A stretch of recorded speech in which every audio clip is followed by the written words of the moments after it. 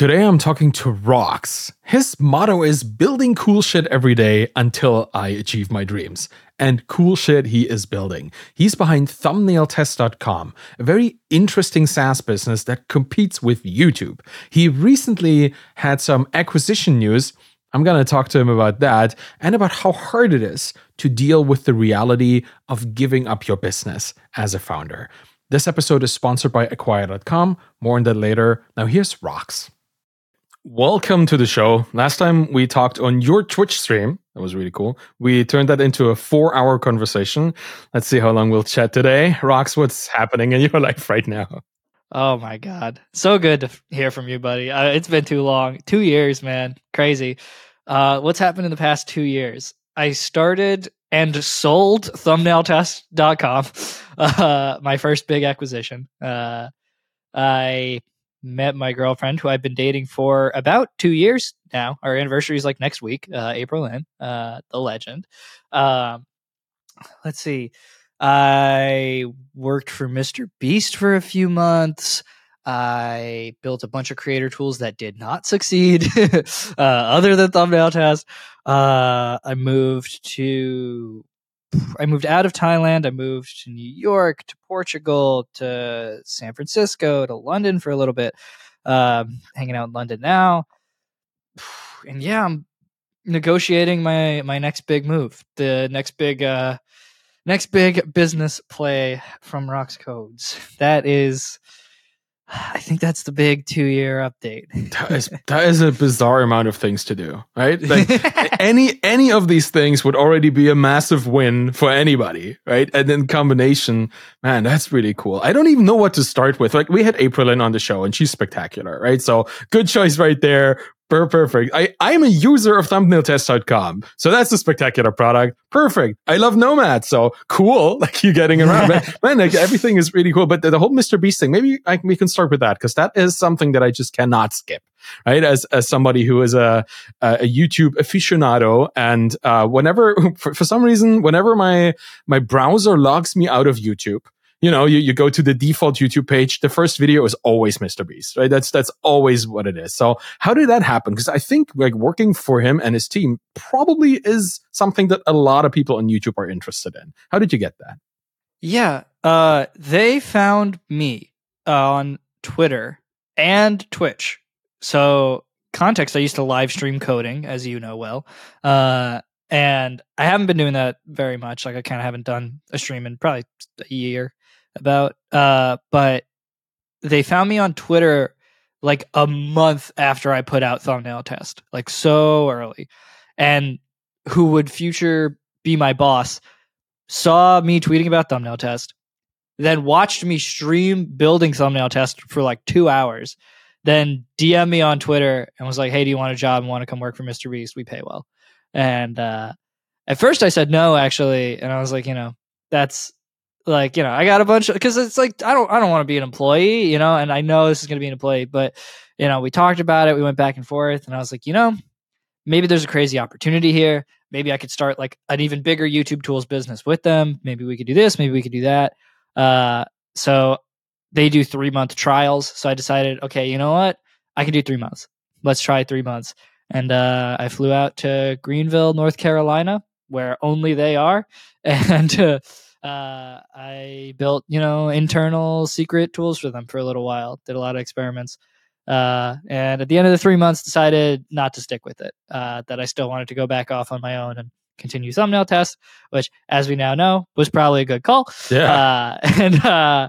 But yeah, I mean, amazing people over there, very smart, very capable. Yeah, but just not what I wanted to do long term, I think, I realized. Yeah, that stands out, right? Like even just your initial reaction as a founder of, I don't know, like other people would jump at that opportunity immediately. Like they would already be typing yes, just as that other person told them a story or whatever, right? It's some people would have no issue at all with making this the next thing. But for somebody who's building a project, I kind of get it. I get it. You want to see your own thing succeed, right? Yeah. And at some point, it's like, I don't do a lot of math, but if you do the napkin math, you kind of realize, like, pretty much what I realized with Thumbnail Test is kind of like, I only have to get to so much MRR on a product that I can then exit to make X dollars. And if I stay here, the max I'll ever make is, half of X dollars. So even like, a moderately successful indie hacker, or like medium successful indie hacker probably ends up getting more. And not to say everything is dollars, but it's kind of just this thing of like, well, how much am I using my potential, I guess? Am I going into a place where I will be 100% like of my, I guess potential, like 100% of what I could ever do is going to happen here? Or is it going to be, 10% or 20%, like if I were there, I was going to be coding, I was going to always be coding and I was going to be like leading coders at most. And, at some point I had realized even like, I don't want to code all the time in the long run. Like I actually got pretty burnt out on coding. And so even things just like that, you come to those conclusions, and like, you probably know Patty Galloway, potentially, who's a very, very like probably one of the best YouTube consultants in the world. For those who don't know, I chatted with him when I was going to work for Jimmy and team, and he had pretty much come to similar conclusions. And he had basically said, like, he worked with them for a while and had also decided to go off on his own, realizing, at some point it doesn't always add up. Which isn't to say that Mr. Beast team doesn't pay super well or that they don't have like good incentive structure or any of those things. For 99.9% of people, it's an amazing opportunity. But I have this weird thing in life of I keep accidentally living other people's dreams, and I'm still trying to get to the point of living my own. That's funny. Yeah, that's the story of employment. Like in a nutshell, that's really what it is. Until you realize that you could also live your own dream, which then it becomes the nightmare kind of situation in which we don't want to find ourselves in, right? That's, yeah, man. One thing stands out here, or of course, several things stand out. Like the fact that you stopped streaming kind of feels related to burnout on coding, but we can dive into that at some other point. What I kind of want to dive in first, because you were talking about being a nomad and traveling from place to place. You were saying like you have to get to a certain point of MRR for you to feel this makes sense to build or to exit, to be acquired with, then that is a strong enough case. Did that change depending on the location that you were in? Because living in San Francisco requires a totally different amount of money to make from any project compared to somewhere in Thailand or other places in Southeast Asia. Oh yeah, that's an interesting question. I mean, for sure, it changes how you do the math, because I sold for, let's say, like low to mid six figures, right? That after tax, after lawyer fees, after giving a chunk to my dev because he was with me the whole time, after paying off all the bills I accrued from 2 months of not getting paid because I cut my own income because acquisitions are weird. After all that, I'm ending with maybe enough money to pay for like my girlfriend and my expenses for like a couple years out here. A few years if we're generous, right? Which is, it's some freedom. It is. And I don't want to like, misjudge that, but it doesn't feel like that much more freedom than I've ever had, right? I didn't make millions, I'm not sitting on enough money that for the rest of my life, I don't have to worry. But if I were in Thailand and I'm spending $1,000 a month, yeah, okay, I could probably have bought myself 5-10 years or something, so it is different. But I think it's always in context, right? I've realized that the life I want happens to be out here. Like, it's just, this is the place for me. I love San Francisco so much, and I love the people out here and the opportunity out here, and that's worth every penny to me. And I'd rather spend a lot and live where I want to and live the life that I want to, as opposed to live cheaply and then, hunker down on every dollar I have.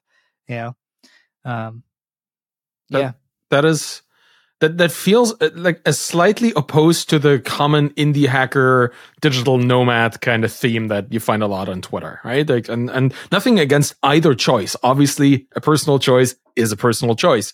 But you hear Peter Levels as an example, right? Telling a lot of people that it's very easy to go to, I don't know, Bali. I don't know if Bali is still the case, but a place in Southeast Asia where it's kind of cheap. You have a lot of other founders who have the same dream and want to do the same thing, make the same thing happen. And you live a different life. You live a very inexpensive life. And any business you build very quickly is not just revenue positive, like profitable, but it can actually sustain you. Whereas that number is quite different if you go to the United States, Silicon Valley in particular, or even Canada, where I live, right? It takes a lot more money to make money. on a project like this, just from the living expenses that you have. So did you choose San Francisco for the people or what was it? Because that is an expensive place. Yeah, I got burnt out on the traveling stuff. Like I think I'm kind of over the nomad life. And I think like Pete has the numbers. I think the average nomad is like 2 or 3 years. So I did it for like a couple of years. Or like maybe a year and a half. No, actually, yeah, like a couple of years. And so I think I hit pretty standard, time when I wanted to exit. So I knew I wanted to be somewhere. But yeah, I think the big thing I realized was like it's always been the people. Like even when I went to Thailand, it was to be around Pete. It was to be around Javi and Andre and everybody out there, And then when I went to Portugal, it was the same thing, to like meet them all again and be around them all again. And I think I identify a little bit more with the SF world than with the indie hacker world. Like I love the bootstrapping and I love the, just ship it kind of mentality and everything. But I think I also have like aspirations that are beyond, make a $1 million business and then like life's good and then I do nothing, which isn't to say like I don't want to minimize indie hacking to that, but it is to say most people's aspiration with indie hacking is to pay their bills. Like that's generally where you start, and then like to live a better life by continuing to pay your bills, and then maybe an exit. For me, it's indie hacking was always supposed to just be a stepping stone to playing the bigger games and trying for the bajillions of dollars. And you come to SF and you go to a random party and you meet guys worth hundreds of millions to billions of dollars. You shake random hands and all of a sudden like your whole life can change in a conversation. And that didn't feel as true when I was doing all the nomad stuff. And as a guy, and I think this is maybe like a perspective you really get when you're in content a lot, is like, it's just like you're one video off from your whole life changing. You're one partnership off from your whole life changing. Like any one of these things could completely shift everything for you. So that net opportunity is just so high. And the people here are all trying so goddamn hard. Like it's not even like in Thailand where it's like, oh, there's the indie hackers and then there's everybody. It's like, no, everybody's the fucking startup people here. Like it's crazy. So yeah, it's just like it does wonders for the mental and it does wonders for the opportunity, like I've met people with channels that have 14 million subscribers just at a random party here. And then we became friends and now I text them sometimes, and that's just like, sure, that the thumbnail test also brought me that, but rarely in real life, but yeah, it's just that I just haven't found anything else like this, so this is the place for me. That makes perfect sense. You chose the potential of opportunity, right? Like the fact that just through serendipity, you might run into the right person at the right time that also has not only the intention to make it big, but also is themselves in a network that allows them to get to that point. Yeah, it makes perfect sense. Honestly, my story with Silicon Valley is quite similar. I was there like 2012, 2013. My first ever like real thing that I did after university where I dropped out twice. Great skills right there. Like was finding work for a company in San Francisco, and even though I worked remotely for them from Germany, it was still I visited on occasion. And the first time I was there, like 2 days into my first visit, I was sitting on a couch just having beers with like a product manager from Facebook, which was bizarre. Like for somebody who grew up in Germany and having had no contact to this community of people whatsoever, being thrown in there and then just like chilling and talking about their Africa expansion, that kind of stuff. Just it felt surreal because it was like this is access that nobody really has, and if you get there, you have a chance to maybe have that kind of access. So I very much understand this serendipitous thing that you're moving into. Makes perfect sense to me, and I guess the whole stepping stone approach in particular. Rob Walling was on the show here and explained the whole stair stepping, right? Where you start with info products or services or something, or you build plugins and then you go to your own SaaS. And from there you go to something much bigger. It's taking little tiny steps that build on top of each other at a time. So that being said, what is your next step here? Like what is the step after building and exiting a SaaS business with the numbers that you just mentioned? What's the next thing? Yeah, great question. So I am pursuing something I've wanted to pursue for a while. Being in creator economy for a long time, you really get a sense of the potential of distribution, which we've seen a lot with physical products. Mr. Beast has Feastables. Logan Paul and KSI have Prime, their hydration drink. Ember Chamberlain has Chamberlain Coffee. So many of these businesses doing millions, tens of millions, hundreds of millions, literal billions in the case of like Prime. I want to try and endeavor to do software in the same way. So creator-led software, or creator-led brand that is software.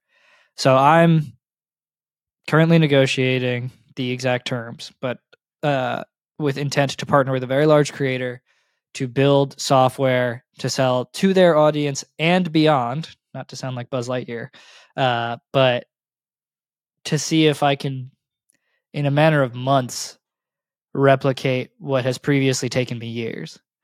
And like you said, those kind of like stair step levels in creator economy, it's very similar, where it's like AdSense is 100, the like course level, it's like 100 level is AdSense, and then 200 level is, you sell some kind of like course or education. 300 is like coaching, personal, or a community.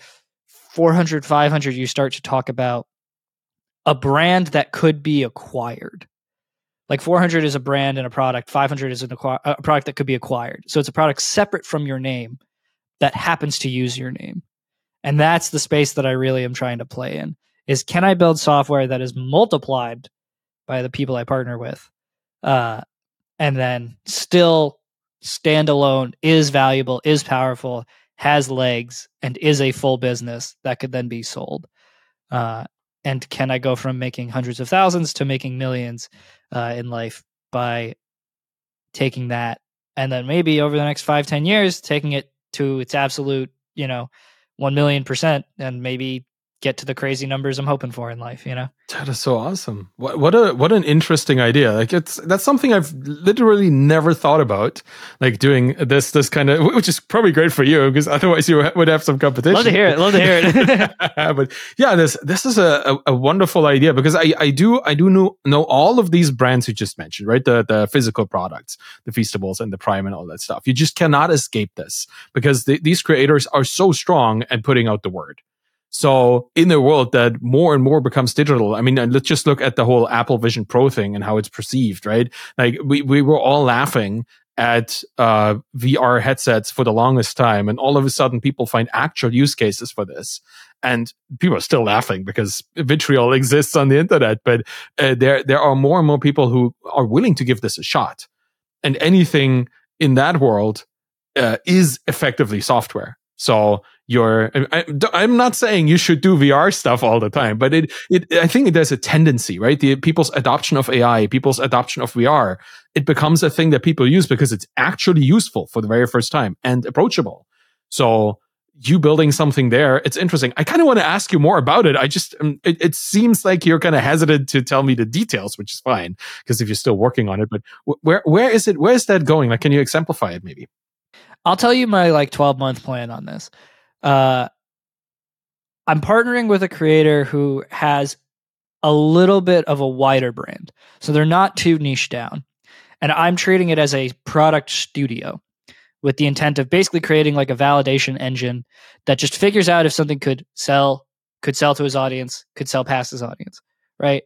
And if those things are true, then it's a thing that we pursue, right? So a lot of early testing, a lot of A/B testing on landing pages and pre-sales and this and that, all of that. I'm starting with base hits. So the creator has sold products before. We're going to try and digitize those. And that's going to be, the first couple of months, and see how much revenue we can pull from that, and then use that to fund the next projects. I'm not writing the code for this. I have an amazing engineer friend that I brought on, who is functionally my CTO and who's going to get a bunch of a good deal, let's say. Excuse me. And hopefully, if all goes well, the idea is kind of like have him build MVPs and like V1s, put those out into the world. If they start succeeding, bring on another dev to run and maintain that, keep that going. And as that makes more profit, it becomes its own business. And then my main guy goes on to the next one. and starts building on to the next one. And we just keep launching and seeing what works. And if something really starts to break out, then we'll devote all the resources back to that kind of thing. But I'm treating this, I don't want to treat it like I have a bunch of VC money, right? Like I want to break even on the year. That's the plan. But I want to try and like spend $1 million and make $1 million. You know, that's kind of like the outline of it. And if I can pull that off and have broken even on making a ton of software with very expensive software engineers in several different products, that's a huge deal. But it's tough. There's not a lot of like case studies to follow here. It's a little bit like blue ocean or green field or whatever buzzword you want to use for it. Take another color and another noun. Pick another color. Orange, meadow. But honestly, it's really exciting to me because I would love to feel like I was one of the first to pull it off well. And I'm sure someone in the comments is going to know. They're going to be like, oh, but you know, insert guy did insert thing and insert other guy did insert other thing. And this fitness guy did this fitness app. And it's like, yeah, that's 300 level. But it's so interesting to me because it intuitively feels like it should work. But I've already found there to be a lot of complexity, even just before I've really gotten sprinting on it. What kind of complexity are you talking about here? Finding the creator, way harder than people think. Getting a good enough idea that will actually sell to the audience, very tough. 9 out of 10 times. And you end up boiling down to it just being education again, most of the time. Building a thing that is not education is the hard thing. The evaluation of products, so like that iteration, like what that looks like without incidentally burning the audience, you know, on trying to sell them too much or ask them too many questions. You know, you only get so many hits. And, you know, email list, Telegram group, YouTube channel, each thing, again, they are finite resources to some extent. Because if you post 100 YouTube shorts advertising your product, everybody's going to unsubscribe, you know, and you can kill yourself. So the brand risk overall is a big thing. The quality bar, you can't really be super indie hacker about it. You can't just make the first version really crappy and put it out into the world. It's got millions of followers worth of brand tied to it. So it has to be good. So if you usually can launch at like a 5 out of 10 quality, you kind of need to be hitting a 7 or an 8 before you can even be out the door with this, which sucks. So it means it's a little more expensive. You need a little more of a design eye or a designer. So I'm finding that to be tough. Yeah, there's just a lot. There's a lot of little pieces and a lot of big pieces. But the biggest one I found was finding a creator who's going to care. You know, finding someone for whom this isn't just like a course that goes out and then it's there. You know, your worst nightmare is you work on something for 2 months with some guy, you soft launch it to like, let's say just their newsletter, or they just tweet it out. The reception isn't great and they cancel the whole project and you lost 2 months of your life. Yeah.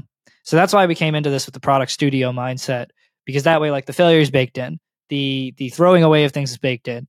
And so again, it's like slowly as I find these things out, I shift and I adjust. Like initially I wasn't going to do the product studio concept. It was just going to be, hey, let's build X together. Like let's just decide on a thing and let's build that thing. But we moved to this, you know, I've pitched a lot of creators. You know, I've been doing this for like the past year. I've been lightly pitching creators that I know on this concept. And it wasn't until, you know, a few months ago that I really found someone where I was like, okay, I think you have the right priority. I think you will care, which is my number one thing. Yeah, so it's just complicated. You're not in nearly as much control. And, you know, coming from indie hacking, when it's like, I am the everything, going to cool. Somebody else is going to be how this gets to the world to some extent. I'm going to need to kind of, you know, be on the same page with them and keep them excited and like maintain this other person's energy about a thing. It's tough. It's a lot. Yeah, that's an interesting point. Like the kind of psychosocial part of this, where you need to actually motivate somebody who's not necessarily a software person, right, to care about software because of the implications that it might have for their audience. Let's maybe talk about risk a little bit here, because you just mentioned brand risk as one of the big things.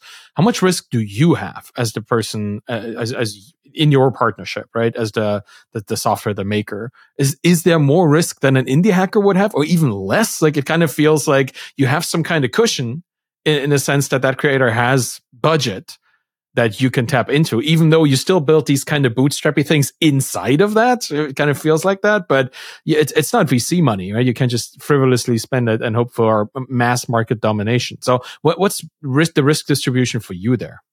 That's a great question.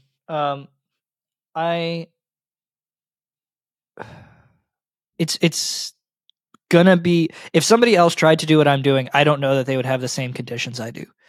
Right? If you approach a different creator with a different deal, all of this stuff, like again, if you call it greenfield or whatever, is very like, there isn't precedent very much.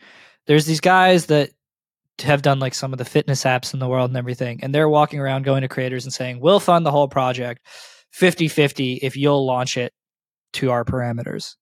Like we'll pay the whole thing. They'll pay for 100% and then split equity 50-50. So that's probably like the bar to compare yourself to.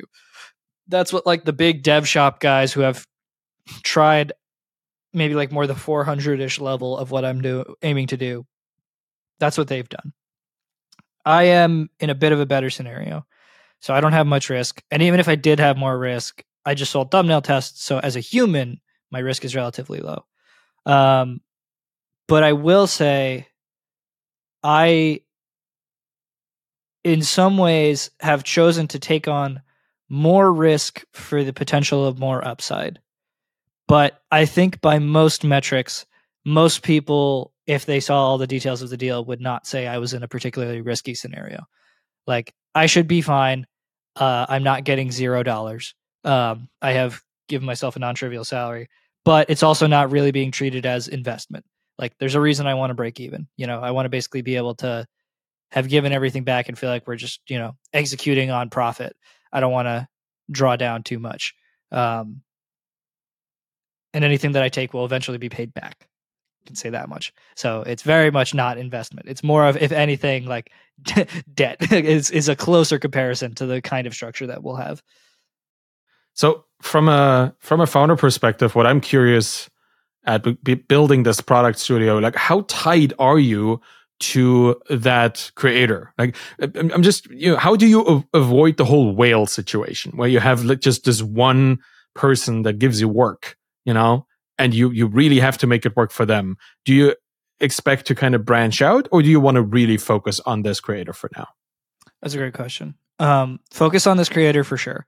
I am 100% in on this one person, and I'm comfortable with that based on everything I said earlier of me thinking this is the right person to partner with. And sorry, repeat the second half of the question. Let me think what I asked. Classic. Well, it's like, how do you avoid like being over dependent on that particular? The framing of our partnership is reversed from what one would expect. I bring ideas. We both have to agree on an idea before it goes out, right? So I could say no to an idea they have. They can say no to an idea I have. But if we both agree on something, that's the thing that goes through. And that's obviously because, they don't want me to go build, a porn website and then put it under their brand and then be like, look, we're making so much money, which is super fair. And obviously I don't want to be at their whim, right? So I'm not being treated like a dev shop. I am, their entire product arm as far as digital products could ever be. And, depending on how it goes, future creators, if I did work with them, might end up coming in under this. Because this is also like a very well-connected creator who might bring in more deal flow there. So that structure is going to be interesting. So that's a little bit TBD on how that goes. But like, I am comfortable enough and confident enough in this person's brand, and in particular, the growth I think their brand will continue to see over the next 5 years, that the opportunity for me of having the right to all of the digital products there is a big deal to some extent. That's interesting. Like, this sounds like a new gold rush mentality in a space that, and I mean this in the best possible way, right? Like there are new claims to stake in this for software entrepreneurs. Like, now that creators are starting to understand that there's value not just in making chocolate, or energy drinks, or sorry, hydration drinks, just be precise.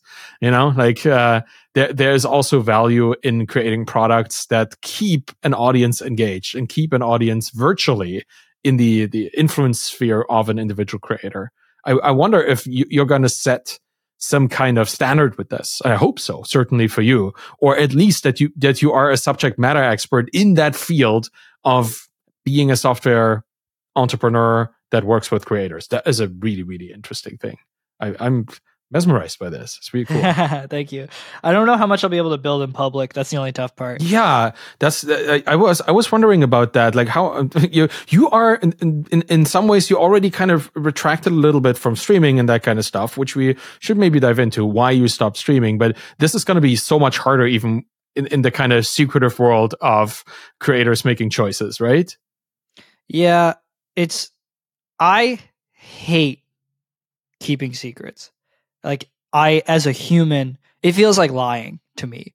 And I'm so used to just like, I've always lived with my heart on my sleeve and, my numbers on my fucking website, everything's just open. And like, even with the acquisition, like the fact that I'm not allowed to say some things,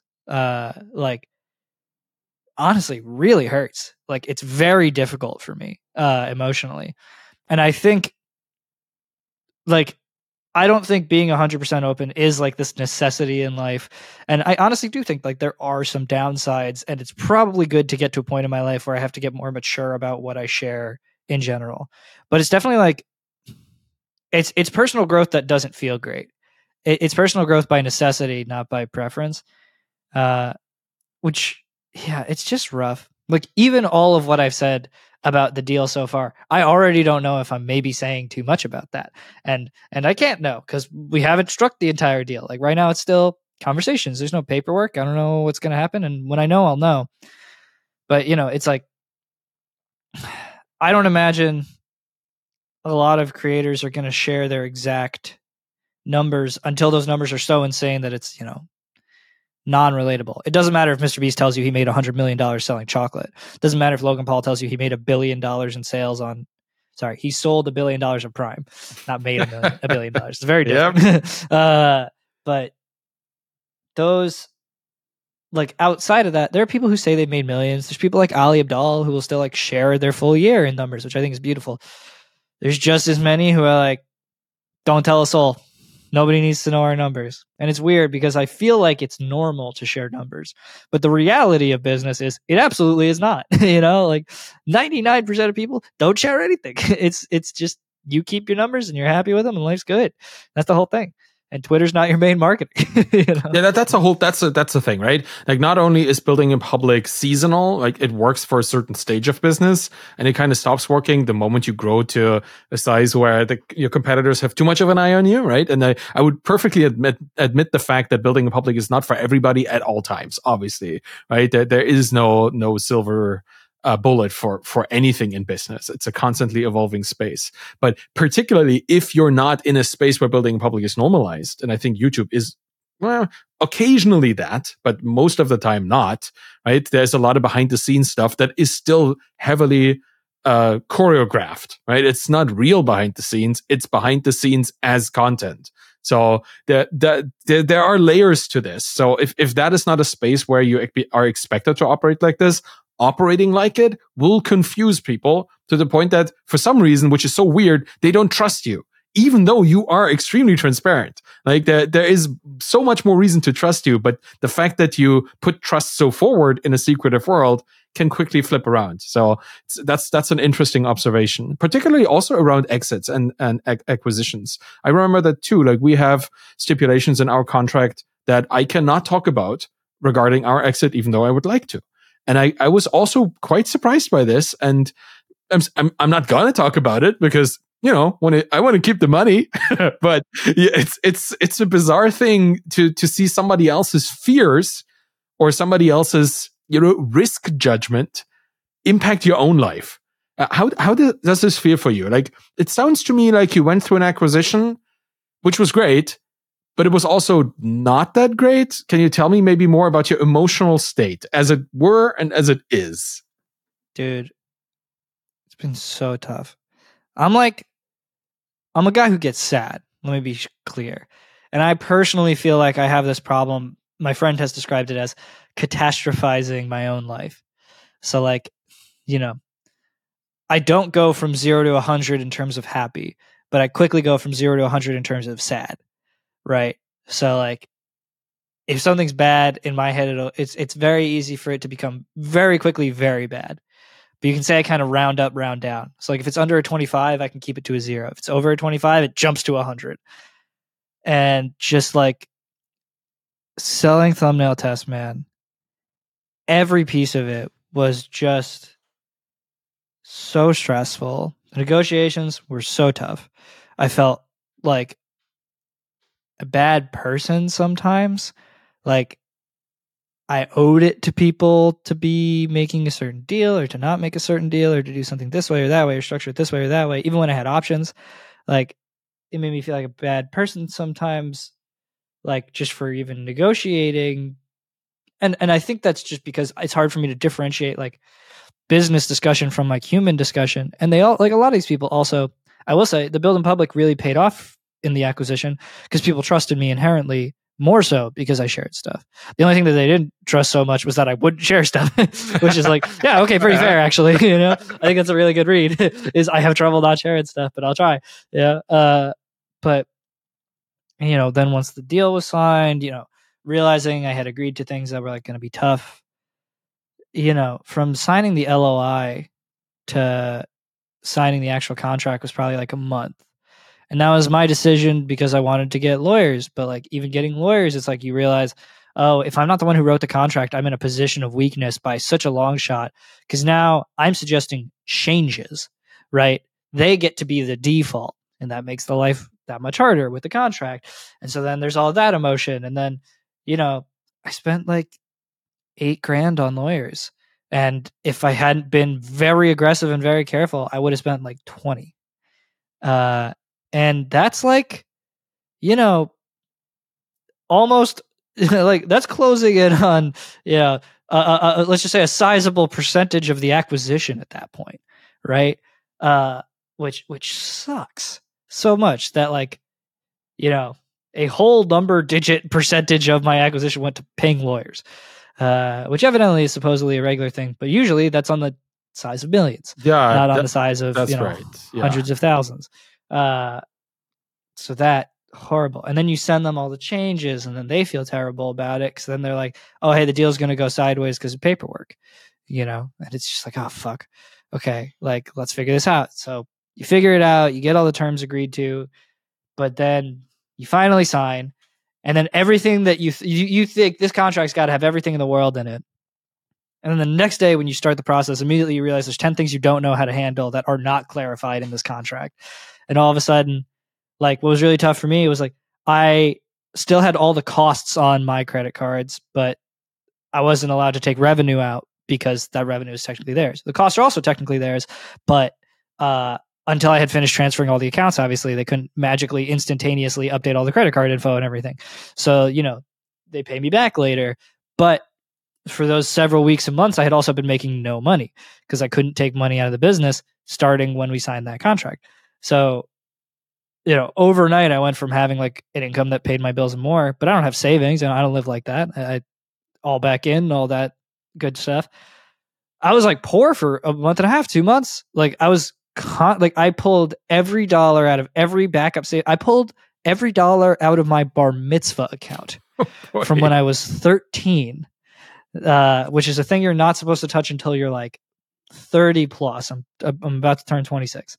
And I had to like take a loan out against myself, which I've now paid back. I finally got paid, thank God. But like it felt like everything that could be bad was bad during it. And that's just me talking about the logistics and the money. But like I would get angry. I would get into a deep dark hole of depression. I would constantly think every day watching the business grow while I could take no money out of it and the sale had not finalized. Like every single day during the acquisition, I regretted it. Even now, I feel like I still regret it. And it's just so tough because it's like I there's some aspect of it that was like, this tool was my baby, right? Like my whole life changed because I built this tool. Mr. Beast thing happened because I built this tool. I've gone to all these conferences. This whole YouTube world knows about me. It's all because of this one tool. None of that happened without this, right? And I didn't realize it until I finally like signed the papers and everything, but like selling it really like felt like I just sold a piece of myself. And so much fear and doubt have come in since. Sorry. It's been so tough to think that I've like sold my soul is kind of what it felt like, you know? Like everything that I built, all of these relationships are no longer mine. This tool is no longer mine. A lot of these people who buy the tool based on me, based on like, oh, this guy worked for Mr. Beast, I trust him, right? Like to have removed that now in some way feels like just inherently, you know, like, am I betraying people by doing this? Like, am I selling out? You know, I know I didn't want to keep working on Thumbnail Test forever, but it could have become a side thing. I had hired an engineer. I was only working on it for a few hours a week, really. And a few hours a week to pay my bills and have a marketing budget was pretty crazy, actually. So it's not too bad. It's not bad at all. It was growing. It's growing like 10% month over month by itself. God bless. And so all of a sudden, it was like all my friends who looked at the numbers, you know, back before the acquisition finalized when I was still able to talk about them, they were like, you're crazy. Like purely based on MRR and profit and multiple and all that. But, you know, the tool was risky, right? So I was okay with taking lower numbers. Like I don't treat it like your usual SaaS exit because, you know, YouTube's putting out A/B testing. So the core functionality of the platform, the core feature that everything is based off of is hilariously competitive. With the platform you're building with the for, platform right? itself. Yes. So I was like, yeah, okay. You know, like fair enough. I'm probably not getting any crazy numbers on this guy.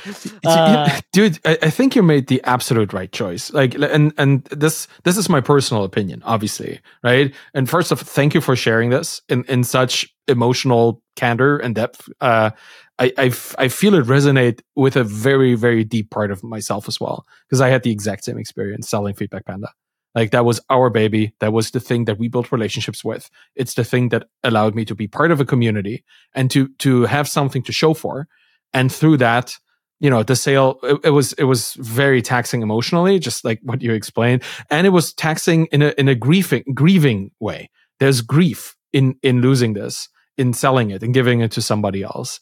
And I don't know if this is going to help you or not, but I still occasionally feel it, that grief. But I look back at it, and I see where I am now because of it. Not because of the business, but because of the sale and everything beyond that came from moving up one step, right? And that shows me that I made the right choice. And I think you are at the precipice of this with the project that you're working on, and give it a couple months and you're going to look back at this, hopefully, and see, oh yeah, that's the step. Now I can see the step because I'm one step above. You know, I very much understand how you feel right now and in a situation that you're in, because it is a weird thing. Like whoever does this kind of stuff, right? Whoever builds something from nothing that is uniquely, it's an identity thing, right? It's a part of you. You built this, you are it for a while. And then you give it away. It's like ripping out a part of your body and handing it to somebody else. But in a way, it is not. And you only see that after the fact. So for everybody who's listening or watching and feeling the same way, my personal experience shows me that it is a stage that, just like all stages of everything, you overcome eventually, but it is a very emotionally taxing stage. Did you ever get to a point where you were like, I'm gonna revert this. I'm gonna cancel and scrub the whole thing? Yeah, 3 minutes before I signed the paper. Oh boy. The guy acquiring it, he was like, "Oh, dude, film yourself like when you sign the paper. Like you'll be so happy." Just crying, signing the paper. I signed it, and I didn't say a single. I only felt bad, and that's the thing. This whole time, I've only felt bad. And for a long time it was kind of easy to understand why, especially when I had no money and I hadn't gotten paid, and it was like, yeah, I haven't gotten a single dopamine hit. And it's like, yeah, for the first time in my life, my bank account has a 6-digit number in it. Doesn't start with a crazy digit, but it's a 6-digit number.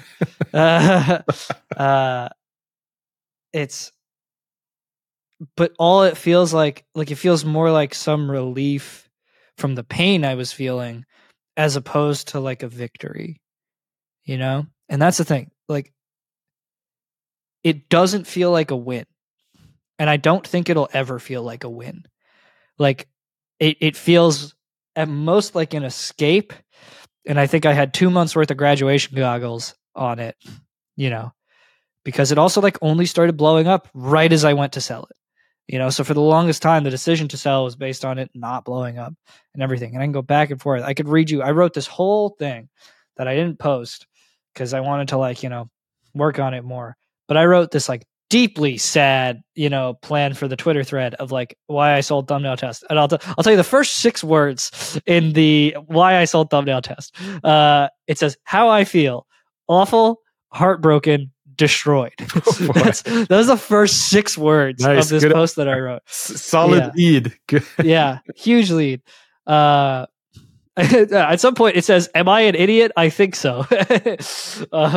I get it. Yeah, honestly, I get it. I because that's also the thing with being an indie hacker or a founder that doesn't have like a massive team. I mean, you had Opti, that's a developer, right? And you have a partner. She also gets the solo entrepreneurial life, but it's hard because it's all on you. Like, the choices are all on you too. That's the thing, right? You have to make all these choices about things that you just have no idea about. What's the future going to look like? What's YouTube going to do? Like, are they going to eat it? Are they going to buy it? Probably not. Who knows? But then you have to deal with all these things as well. Man, I think that's what I mean with looking at it in retrospect a couple months from now. It while you're in the trenches, it feels incredibly stressful, and it is stressful because it's literally creating physical stress. That is also my experience. But somebody has to make these choices and stand behind them, and you don't really have much of guidance that you can take anywhere. People look at your MRR and tell you should keep doing it. That is really not advice that makes any sense at all, right? Because there's so much more to a business than just the numbers and where they're going. Like, there's your physical and mental well-being. There's the potential of something happening. Feedback Panda, what happened to the business like 6 months after we sold it? It just flatlined because China introduced regulation that forbade people from teaching English online in China, that if they were not in China physically. So all those people that we sold our business to, or we sold our subscription to our SaaS to, who were employed by a Chinese company who sourced English-speaking teachers from all over the world, they lost their job. And with losing their job, they lost the need for our product. Nobody could have known this. Like, we sold at a point where I thought like, oh man, this is growing again, 5 to 10% month over month. We could keep doing this and run it for another year. And then we would have like twice the amount of money. And all these thoughts, you probably are having them right now at this point. But we sold. We were pretty heartbroken as well, because again, it's even in our case, like, it was literally me and my girlfriend building something and giving it away. Right, that the whole baby analogy was very viscerally felt at that point. Like, we built this over, 15 months. It's a bit long for a virtual pregnancy, but it was something that we built together, and nobody else was part of this. This was our thing. We gave it away. We got money for it, which is weird, and then we saw it crumble at some later point, and we were like, wow, that was a good choice. Right? Because you never know what's going to happen. Yeah. And that's like, I keep telling myself that, that like. Now I'm telling you too. Yeah. And like, it's sort of this weird emptiness of like, you're just putting everything on the next thing. Like, you're putting everything into the future. And, I had like a quote in here from, God, I don't even know. Don't be afraid to give up the good to go for the great. And that was like really a lot of the rationale behind this. Yeah. And a lot of people say like, if you do it once, if you've done it once, you can do it again, which I want to believe, but emotionally have no way to do so. Because it doesn't feel like I did anything to blow thumbnail test up. Feels like it just blew up. Like, that's funny because that's you like some part of you knows exactly that you're completely wrong with this, right? This is all you're doing. Like, one guy made a video and then the tool blew up. But without the tool, the video would not have been made, right? It's like without like I watched you getting the shout out by Ali Abdal about the tool as well and getting some traction from that. Like there is so much of a rat tail of decisions and things that you have to do before those things happen. And these are all the things that you did. And these are all the choices that you made. Like without you and your capacity and your action, none of this would have happened. So don't sell yourself short on that part. I get it. Like giving up this thing feels like you have this tabula rasa moment where you're standing in front of nothing and now you have to do it all over again. I remember this moment in 2019 after we sold. Like I was like, well, no, what am I going to do now? So I kind of went to WordPress.com and started the blog. That's where it started for me. I just started writing because I didn't know I'm not going to build another SaaS. I was just burned out from SaaS. I was burned out from coding. I'm not going to code again. And here I am right now building two SaaS at the same time. But you know, that's a different story. Like it comes back to you when it needs to.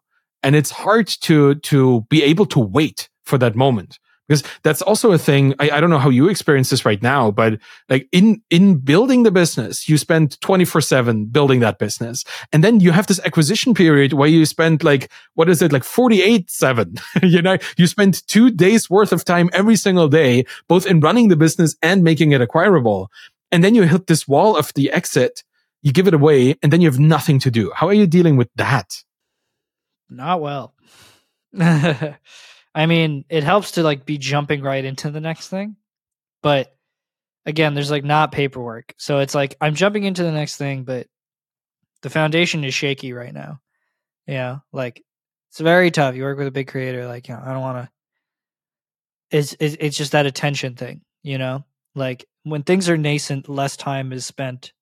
When things are like less visible, less flashy, less time is spent, you know. And that's a lot of why I kept like flying out the creators in the UK. Like I flew out to London a few times because I'm very cognizant of this. Like, you know, busy people have a lot of difficulty with object permanence.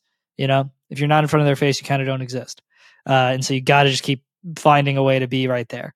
You know, and so they'll be in the US soon. So I'm going to fly over there and I'm just going to, you know, every day I can get in front of them is a valuable day. But it's very close.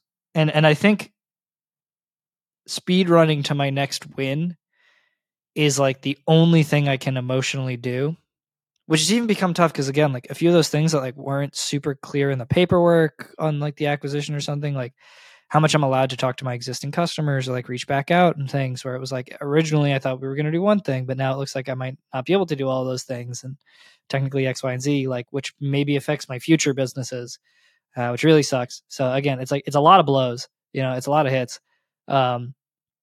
But you know, again, it's my decision. Like I chose to do this.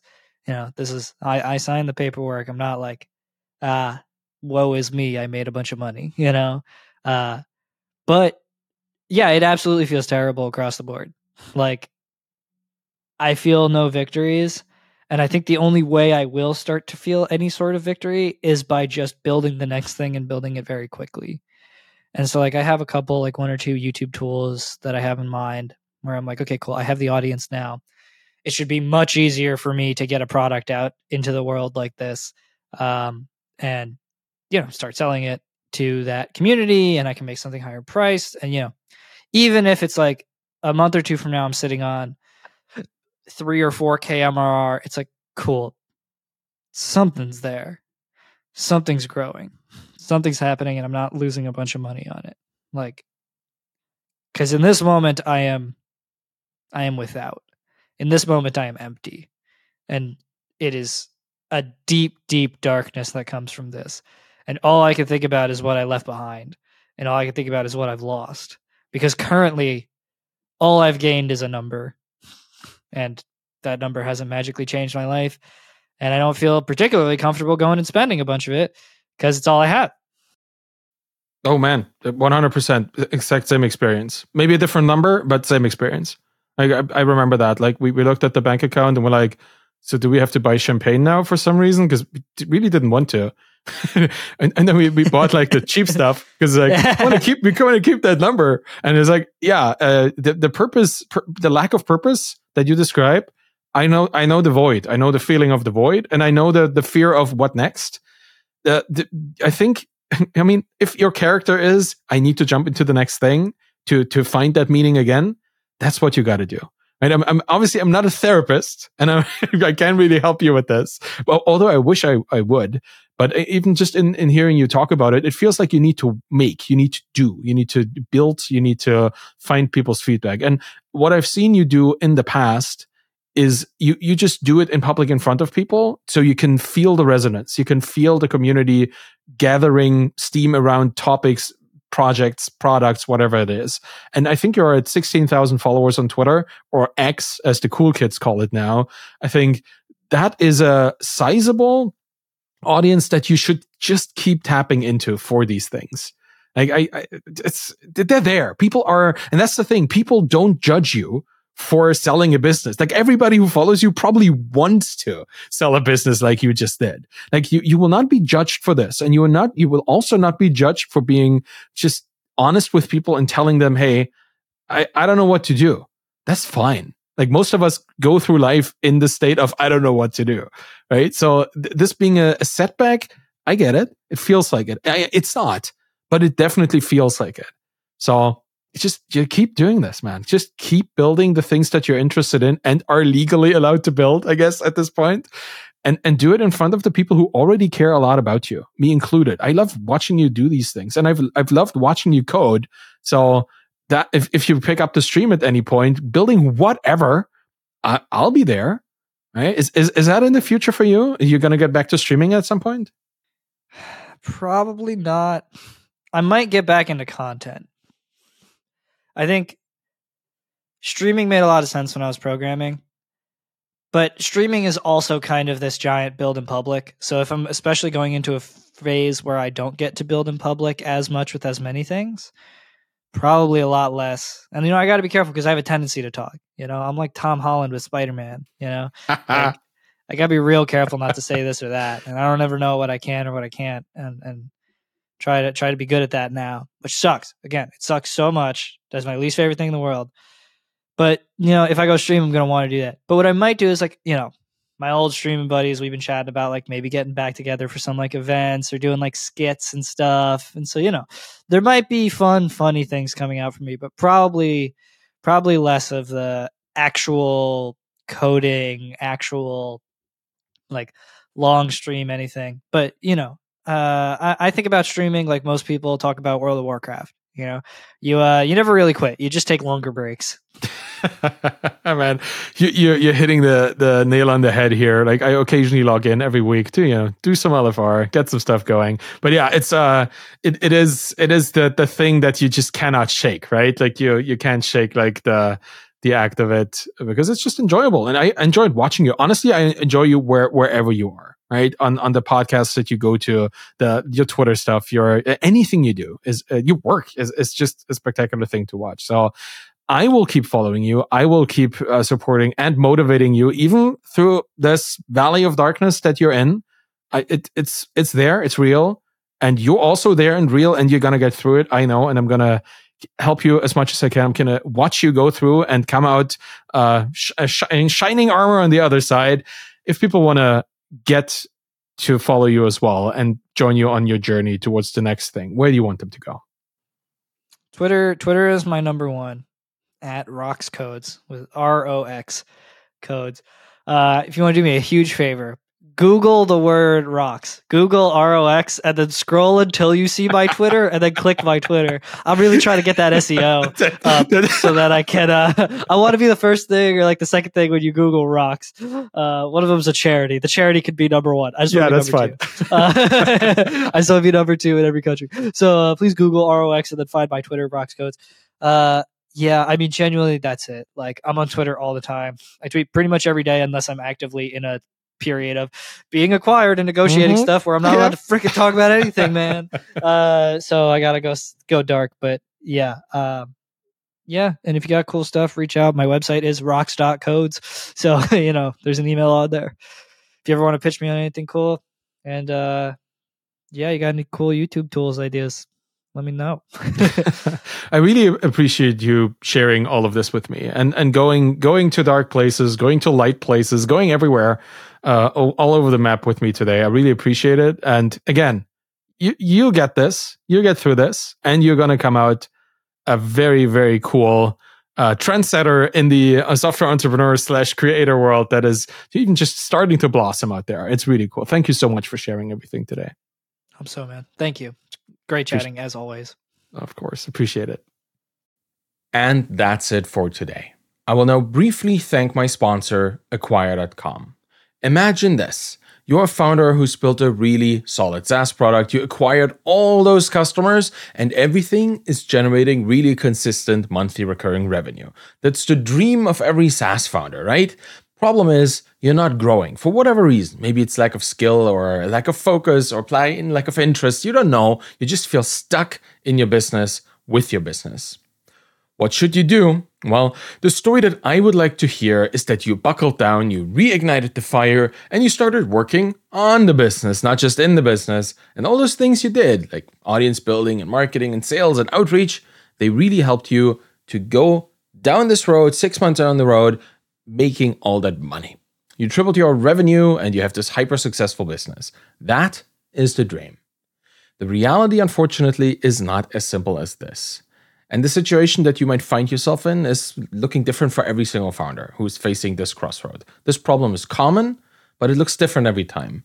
But what doesn't look different every time is the story that here it just ends up being one of inaction and stagnation, because the business becomes less and less valuable over time and then eventually completely worthless if you don't do anything. So if you find yourself here, already at this point, or you think your story is likely headed down a similar road, I would consider a third option, and that is selling your business on Acquire.com. Because you capitalizing on the value of your time today is a pretty smart move. It's certainly better than not doing anything. And Acquire.com is free to list. They've helped hundreds of founders already. Just go check it out at try.acquire.com/Arvid, it's me, and see for yourself if this is the right option for you, your business at this time. You might just want to wait a bit and see if it works out half a year from now or a year from now. Just check it out. It's always good to be in the know.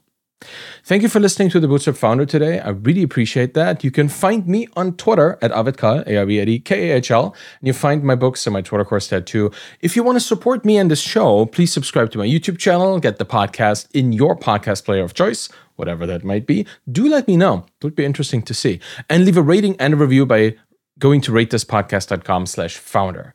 It really makes a big difference if you show up there, because then this podcast shows up in other people's feeds.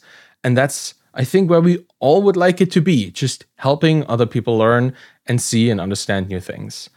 Any of this will help the show. I really appreciate it. Thank you so much for listening. Have a wonderful day, and bye-bye.